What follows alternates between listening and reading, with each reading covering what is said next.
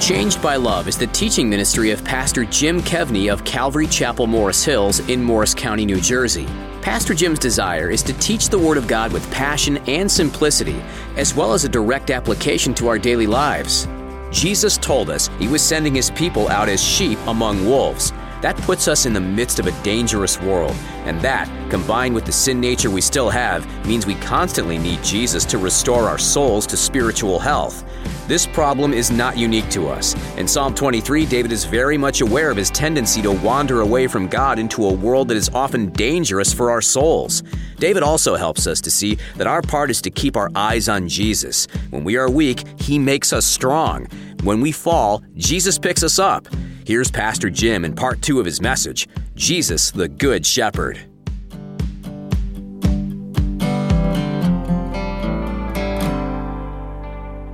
John 4:13 and 14, it says, Jesus answered and said to her, whoever drinks of this water will thirst again, meaning in the well, but whoever drinks of the water that I shall give will never thirst. But the water that I shall give him will become in him a fountain of water springing up into everlasting life. He leads me beside still waters. I love her answer. I love it. She goes, where do I get this water? I mean, instead of like, I'm not religious or anything like that. She wants to know, where do I get this living water? John chapter 7, verse 37 through 39, it says, on the last day, that great day of the feast, Jesus stood up and cried out, if anyone thirsts, let me stop right there. Friend, do you thirst? I don't mean do you need to get something to drink. Is your soul going kind of like, is it thirsty for God? Does it want some of that living water? Are you like that Samaritan woman and you're like, hey, listen, I'm not the kind of good church person or something like that, but if you're willing to offer that to anyone, you're willing to offer that to her, certainly there must be some for me. Jesus said, if anyone thirsts, let him come to me and drink. He who believes in me, as the scripture has said, out of his heart will flow rivers of living water. Then John gives us some commentary to help us figure it out. He says, but this he spoke concerning the Spirit, the Holy Spirit, whom those believing in him. By the way, if you don't have the Holy Spirit inside of you, you actually can't go to heaven. It's sort of like having a spacesuit. You need to have a spacesuit to be on the moon.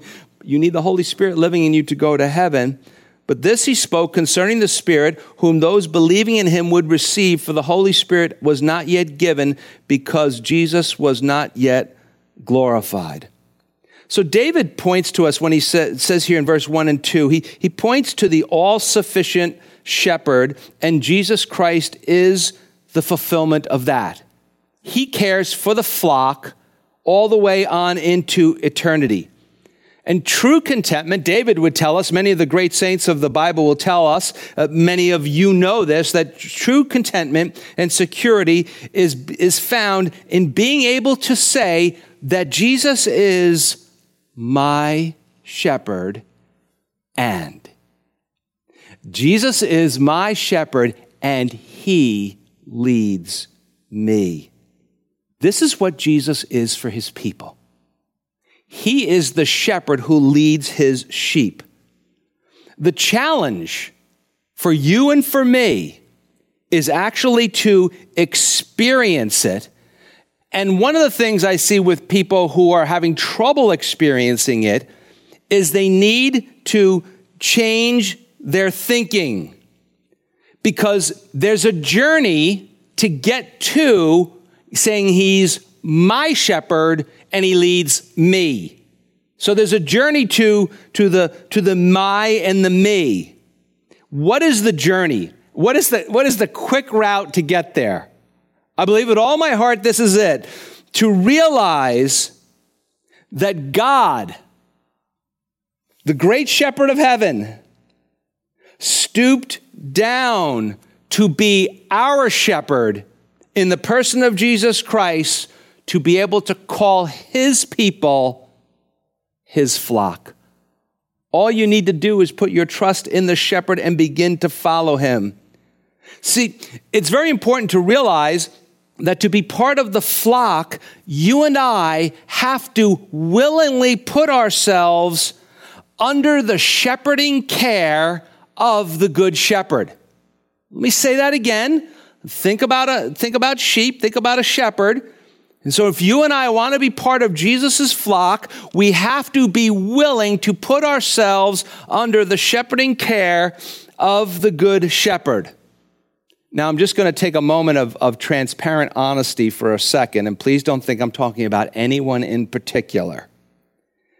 One of the things I don't like about pastoring, and all my experience is only pastoring in an American church, outside a busy metropolitan area, is that so many of the emails and texts that I get basically come down to this: can you do this for me? Or can you get somebody to do this for me? But how much more glorious would it be? Stick with me, don't get upset.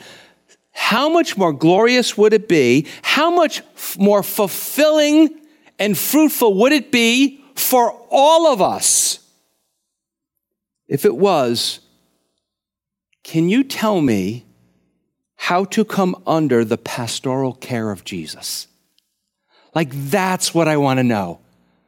I don't need this sent to me, or I don't need this. I don't need you to go look for my pen in the sanctuary or something like that. I want to know, how can I come under the shepherding care of Jesus? Or how do I come to the place of rest? My soul is just on fire with busyness and unsettledness. How do I come to that place of rest? How do I come to the place to sit quietly before Jesus? And then can you explain to me, how do I follow him when he leads me? How do I do that? Verse 3, he says, he restores my soul. Let's just stop right there. Soul really speaks of life and of vitality. Some would translate it, he restores me to health, or he restores me to salvation. And when David writes, he restores my soul, that makes a lot of sense in the context of wandering sheep in a very, very dangerous world. For a follower of Jesus on life's journey, we're journeying, we're walking through this life. We say as followers of Jesus, we're pilgrims. Too many settlers in the church. That's a side note, but we're pilgrims. We're on our way home. And we are, if you will, as part of the flock with the shepherd, searching for spiritual food, serving the Lord in daily life and in church life. All the while, we find ourselves constantly, I'm going to say it, it's okay, we are battling indwelling sin. It's still there. We're forgiven of our sin, but indwelling sin is still kind of with us. That's why we say if you got to keep your eyes on Jesus, not yourself, because you're feeding righteousness to your soul, and you're not feeding unrighteousness to your soul. But sadly, less and less followers of Jesus seem to be searching for spiritual food.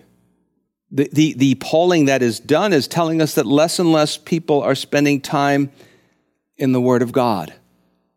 And people are attending church services when they are going less than they used to. Friends, this is one of my concerns about online church.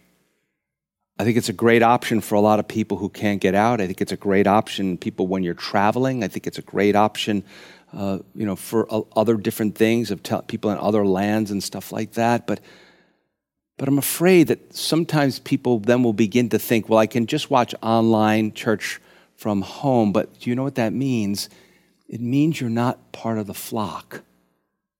You're not working together to get to the place where Jesus wants to take the flock. The scripture says that we are iron sharpening iron, and that's not happening. And doing so, when that happens, when we read our Bibles less, when we're practicing the spiritual disciplines of prayer and church attendance and service and generosity, when we're doing those things less, My fear is that many of us will miss the great promise that is made to us here. He restores my soul. Because eventually, guess what? You'll go, I ain't going to watch online church today. I'm going to watch Netflix. I'm going to watch something else. Philippians chapter 4, verse 6 and 7 says, be anxious for nothing, but in everything by prayer and supplication with thanksgiving, let your requests be made known to God, and the peace of God, which surpasses all understanding, will guard your hearts and minds through Christ Jesus. What is he saying? He restores my soul. You know, in that book of Philippians, one of the most famous verses in the Bible is Philippians 1:6, where the Lord, the Apostle Paul, writes under the inspiration of the Holy Spirit that he who began a good work in you is faithful to complete it. Do you know that you is plural?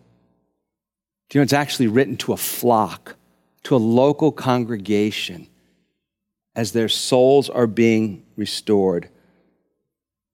You see, a lot of us right now, we're spent. I mean, we're shot out. We're spent. And many of us really don't know what to do right now. And David says, he restores us. When our souls are sick, Jesus heals us. I love that about the Gospels. Whenever Jesus speaks, man, things happen. And that, let me tell you, that is the best part of being a pastor. When you get to see people come in and they are just a hot mess. They are a wreck. Their marriage is falling apart. They're on drugs. They're on alcohol. They're just all they care about is their career. They get to the top of wherever they wanted to get, and they're like, "This is it. This is it. I thought it was going to be better when I got here." And they come into the church, and after just really a short time, for some of them, months of just sitting under the Word of God and getting into the Word of God and getting the Word of God into them, to see how their souls are being restored and how they are being healed. When we repent of our sins, when the stuff we know we're doing that's wrong, and we turn to God and we beg him for help, Jesus forgives and he cleanses us and he restores us. When we fall, he picks us up. When we're weak, Jesus strengthens us. But what is the most important part of all of that here? Jesus does it. You don't do it. I don't do it. Loved ones, eyes on Jesus. Eyes on Jesus. He does it. He restores my soul. And some of you feel like in this life you've gotten run over. Or some of you are just flat out run down. Or you're just completely worried and wearied. My hope, my prayer for you tonight and for the rest of this year and for the rest of your life is that you learn to enjoy the restoration of Jesus Christ. That when he restores you, you don't have a sense of guilt, you have a sense of joy and a sense of worship. That you learn to enjoy, when Jesus calls you to return to him and you come back to his flock. John 10:10, that same chapter, Jesus said about the good shepherd, Jesus said this, "The thief does not come except to steal and to kill and to destroy. I have come that they may have life." Now, generally that means eternal life, but eternal life is eternal. It begins this day. It begins now. "I have come that they may have life and that they may have it more abundantly." Doesn't that sound wonderful? What did David say? He restores my soul. Verse 3 continues. He restores my soul. He leads me in the paths. Remember, we said that's plural of righteousness. We said that the hills. We said last week, or the week we did it 2 weeks ago, that these hills that they had go, up and down. And what are the paths of righteousness for us? Well, life has many choices. And without the Lord, we are prone to take the wrong path. And a couple of years ago, we did a summer on into the fall on the Sermon on the Mount. And that sure made it obvious to me that I'm prone to take the wrong path. And why does he lead us in the path of righteousness or the paths of righteousness? for his name's sake, because that's who he is, for his reputation. We often state the fact that Jesus Christ led a perfect life. That means in every way and every day, Jesus walked, and in the Bible, walk is how you live in the paths of righteousness. As I've told you before, to me, the most amazing thing about Jesus, it blows my mind, that he lived in perfect 24/7 trust to his heavenly Father. I can't even wrap my arms around that. I'm so in awe of him in that. And since Jesus always walked that way, he always leads that way. Did you hear that? Since he always walked in perfection, he always leads in perfection, even if it doesn't seem that way to us. Even if maybe the results are not working for the way you want them to go. We all have plans and we wanted the way things to turn out, and it hasn't turned out that way. But loved ones, how often have we looked back and we thought, oh man, I'm glad that didn't work out that way, because God had a better plan for me and a better plan for my life. I think of that, I got married a little bit later in life, and I think of that every time. I was in my late 20s, and I think it might not be late now. But I remember thinking I had different girlfriends and that I really liked. I dated nice girls, but every time I look at Pam and my kids, I think, oh Lord, thank you that maybe it didn't seem great at the moment, but you knew the place that you wanted to bring me. For a follower of Jesus, the righteous life is the way home. But often, the way home, those paths seem wrong to us. A lot of times, it feels like we're going in the wrong direction. One step forward, two steps back. A lot of times, it feels like we're not making any progress. A lot of times, it feels like nothing in our lives is going right. Why is that? Well, part of it is because we're not looking at the Lord, but I think another part of it is I find in my own life sometimes from big decisions, the really big ones, to just the simple decisions of daily life, the temptation is to think and do what's best for ourselves, instead of seeking the Lord for the paths of righteousness. The Apostle Peter wrote these words, 1 Peter 2:25, encouraging people in tough times. He said, "For you were like sheep going astray, but have now returned to the shepherd and overseer of your souls." What does David do? He says he does this all why? For his name's sake.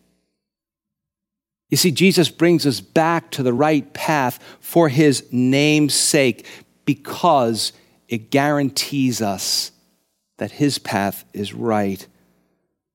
Let's be honest. Come on. Friends, right? Family. We all need guidance.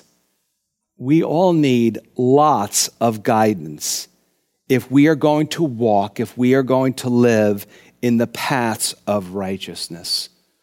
Now, I've met quite a number of people who told me that they are cafeteria Catholics, which means they'll tell me that a lot of our outreaches, I've talked to some of my own family members, and they say, I put my tray in front of the food line, and I go down and I tell the person, yeah, I want some of that. No, I don't want any of that. I don't want some of this, and I don't want anything of that. But I have to be honest with you, I know a lot of cafeteria Christians, those who wouldn't call themselves Catholics, but are the same way. They pick and choose, so I'm equally picking on both groups of people. Now, people who read the Bible won't say that they're picking and choosing the path. They'll hide behind grace. They'll say it's all about grace. But what they don't realize is when you go out and sin, or you pick and choose what you're going to obey what God says and what he doesn't say, that what you're doing and what I do is we are betraying the leading love of Jesus. We are betraying the way Jesus wants to lead us. And the Bible says that when we put our trust in Jesus, he gives us a new heart, and that heart desires the holiness of Jesus Christ. And that is one of the greatest gifts of salvation. Psalm 68:19 says, "Blessed be the Lord who daily loads us with benefits, the God of our salvation." Selah. Stop, pause, think about that.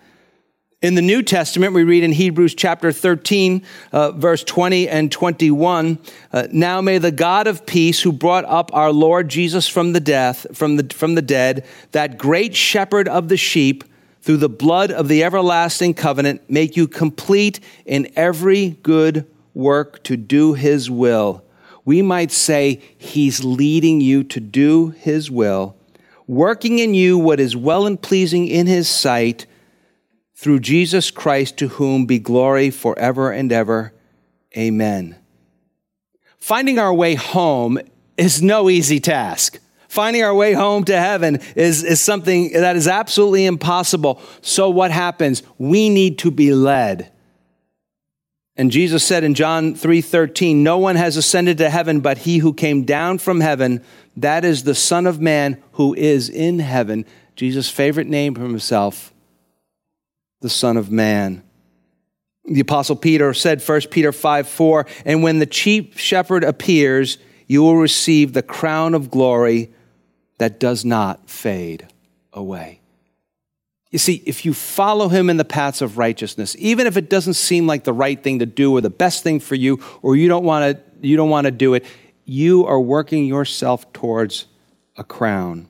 Verse 4, I want to read it twice. He says, "Yea, though I walk through the valley of the shadow of death, I will fear no evil, for you are with me. Your rod and your staff, they comfort me." Let's go slowly. "Yea, though I walk through the valley of the shadow of death." So things are now turning for the sheep. So what happened to the nice pasture? What happened to the still water? Well, they ate the field, and the water's not there, and they got to move on. And some of the versions say, not the valley of the shadow of death, but the darkest valley. And so what would happen would be they would go down into these valleys. We talked about that before. And the shepherd would lead the sheep, because those valleys would be full of thieves and wild animals. And yet he says, "I will fear no evil." Why? Why would a sheep in a dark valley where there's thieves and robbers and wild animals, why would a sheep fear no evil? "For you," who's you?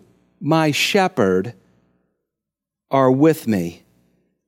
David's saying, I know, Lord, when I'm with you, I'm safe with you. Your rod, we said that used to beat off thieves and wild animals. You could say the rod was used to beat off death, and your staff, remember we said that the staff was used to keep the sheep on the path, and also had that J hook on it, that if a sheep fell down into a ditch, that Jesus could take that J hook and he could lift you up and he could save you. The shepherd could lift you up and save you, pull you up from the pit. It was also symbolic. A staff was symbolic of a king. So he says, your rod, you're beating off death. Your staff, you're keeping me on the path. Your ability to save me, because you're my king. And how does he end it? They comfort me. Now, there's a lot here, but perhaps the big point is, and this was the point where I was trying to decide whether I should do 1 week or 2, and this is the big point where we come to where he says, you are with me. One of the greatest aspects of the Christian life. Not only does the Lord Jesus save all who turn to him and put their trust in him from the penalty of their sins, he took them on the cross. He promises to be with you. Now, just imagine there's a flock, and we know there's thieves around, and we know there's wild animals around. Does the shepherd leave the flock? No. He stays there on the lookout. And in the same way that the shepherd doesn't leave the sheep unattended, Jesus does not leave his own unattended in the journey of this life. That is especially important to remember in the dark valleys. That is especially important to remember, that Jesus has not left you. It might seem like he has, but he hasn't. He's promised not to leave you.